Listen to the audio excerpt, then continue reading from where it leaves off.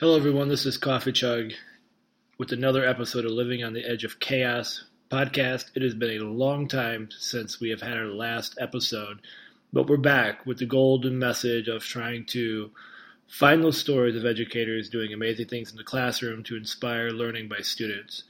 And we finally have a story that is worthy of sharing.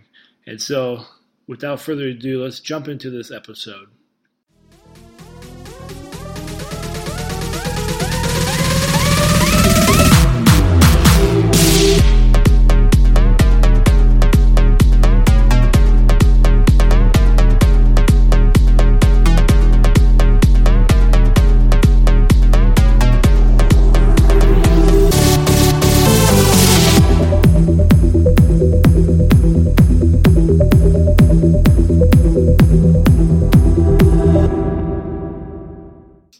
So, who are you and what do you do? I am Amanda Maurer. I'm an 8th grade algebra and pre-algebra teacher at Pleasant Valley Junior High.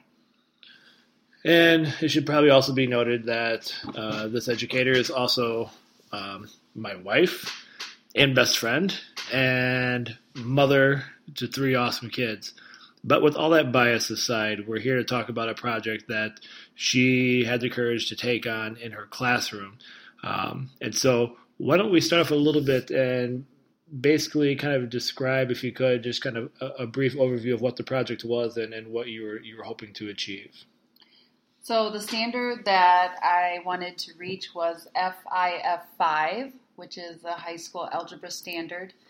And it talks about students recognizing domain and range from a graph.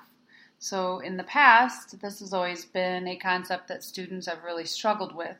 So I made it a challenge for myself to come up with a different way to approach the content to get to a deeper understanding for the kids. So what I wanted to do was allow them to have choice and also to be able to use Desmos in order to manipulate it to get a stronger understanding of what domain and range is.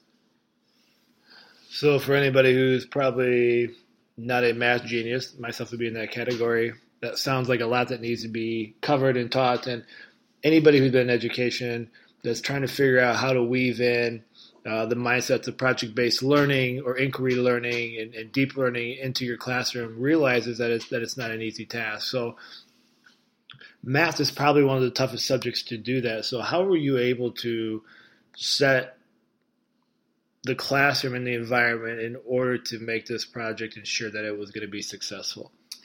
So we began with a lesson that allowed the kids to become familiar, first of all, with the terminology of domain and range. So we started to talk about how domain is how far to the left and how far to the right some graph can go. And then the range is how high up and how low the image or the graph can go. So what I wanted them to do was translate that into an image that it wasn't either they chose online or they made themselves. And so once they did that, then what we did is they chose that picture, they translated it to a coordinate grid. From the coordinate grid, then they started to work into Desmos in order to create that function or that graph or that design that they wanted. And by using the domain and range, then they were able to make the lines begin and end where they wanted them to. Yeah, so there's a lot of learning, and I know along the way, as you were reflecting each day, you were able to see the light bulb kind of go off for a lot of kids.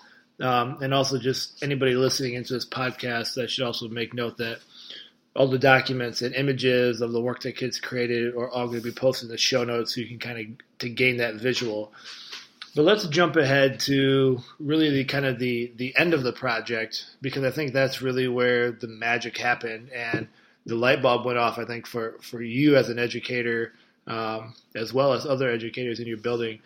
Could you talk a little bit about how you wrapped up this project? And so the kids were working on Desmos, but I guess it kind of comes to that question of so what? So what did they end up doing with that? So once they created their image in Desmos, then they had a vinyl cut of what their image was. So a lot of kids commented that they really liked that they had a finished product that they could keep and it was their own. So once we did that, once we got the vinyl cut, I made a display in the hallway for all the teachers to see and parents, any adults coming in the building. But then we also opened it up and invited any parents and teachers to come into the classroom during the 4 periods that I have algebra. And so what that entailed during that time was the students first showing those adults what their vinyl was, then going into Desmos and actually showing the adults what the functions were and what the domain and range were. Because I think there was a lack of understanding on the adult end of how much work it actually took to create these images. So once they were done explaining to the adults everything that they had to do to create that image, then it was the adults' turn to learn. And we started off basic with the adults, and the students taught whatever adult they were paired up with how to make a square in Desmos. So once they were able to do that, then the adults got a much stronger understanding of, oh my goodness, this really took a lot of work. And they understood, yes, that was 100 functions written for maybe one design, but those 100 functions really took a lot of thought and thinking and understanding of how does the domain and range affect this image that I want. And so from you, I think that's a powerful moment where the students are owning their learning, they're teaching adults their learning. I mean, that's really one of probably the truest assessments that we can probably ever give a student, is to kind of take on that teacher role in this capacity with other teachers in the building or parents. But I think the power of this is something even beyond. Yes, you've covered the standard. I think that it was obviously kids proving their understanding of that. But what was it that cemented this project for you as a powerful project where you understood that maybe this way of teaching, and not even this way of teaching, but this mode of learning for students can really be a place that needs to be in classrooms maybe more often when it fits itself? I think it goes both ways. I first saw with the students, there was absolutely zero behavior issues in those 6 days that we were working on it in the class. They would literally walk in, grab their iPads, and begin working before the bell even rang. They're never going to do that with a worksheet.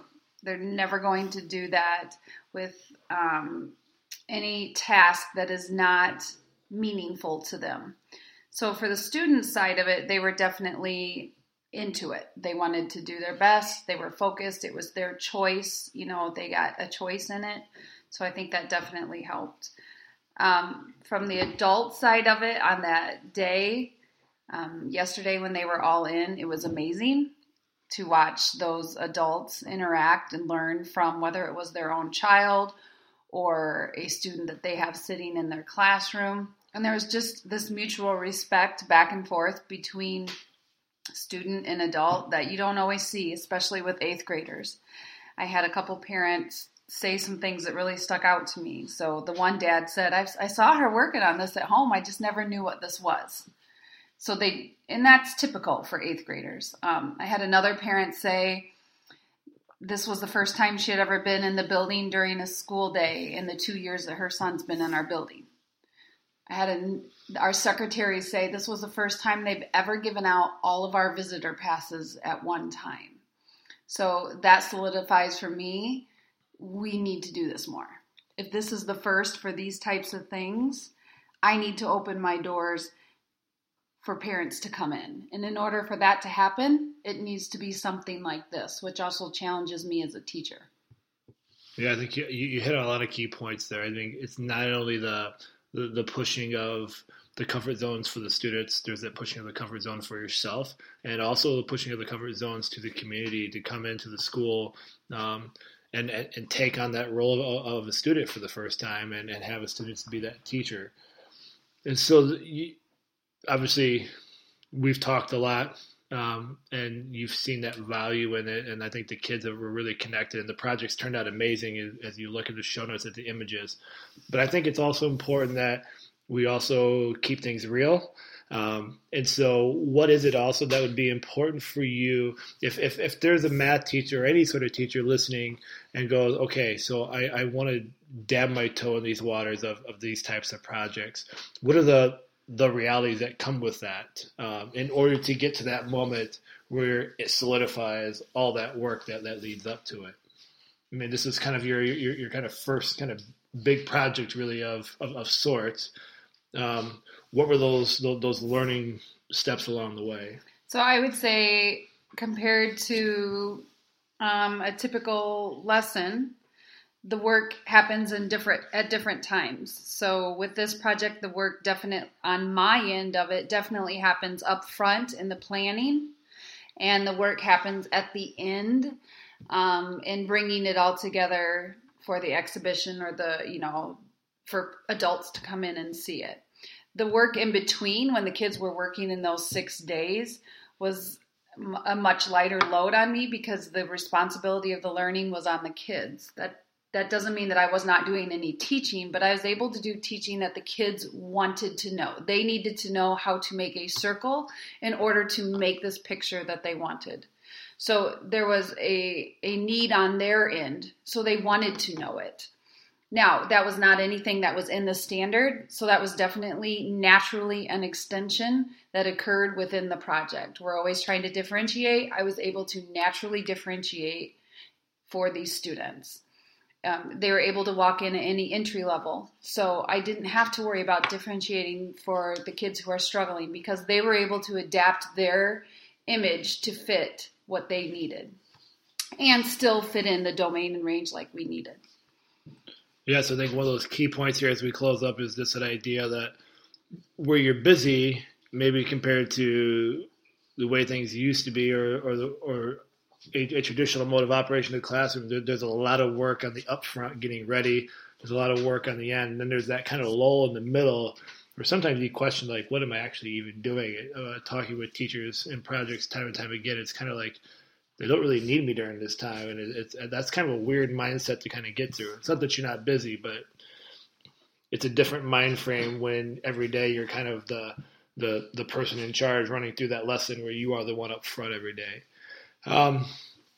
As we close, make sure you take a look at the show notes and take a look at the images of what these students put together because it really is quite remarkable what these students were able to accomplish.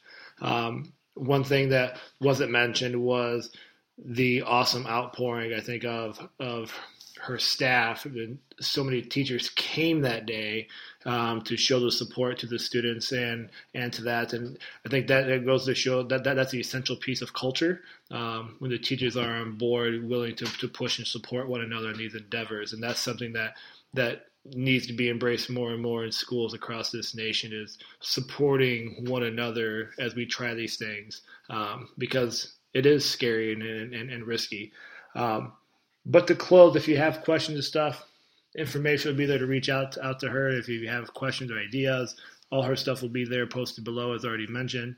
And I guess in closing, besides thanking you for your time, do you have any final words of advice to teachers or anybody listening in that may be interested in pursuing something like this? We have amazing students sitting in our classrooms. We need to give them these opportunities. I, myself, and the other teachers in my department said, it's not just the students sitting in your classrooms learning, it's yourself. You can learn so much from them as well. And when you put the ball in their court, it's amazing what they can accomplish. So they don't have the fear to accomplish this or to take on this task. So don't let your fear be what's getting in the way. Awesome. And I think that's a powerful statement, which is right where we need to end. Thank you for your time. Thank you.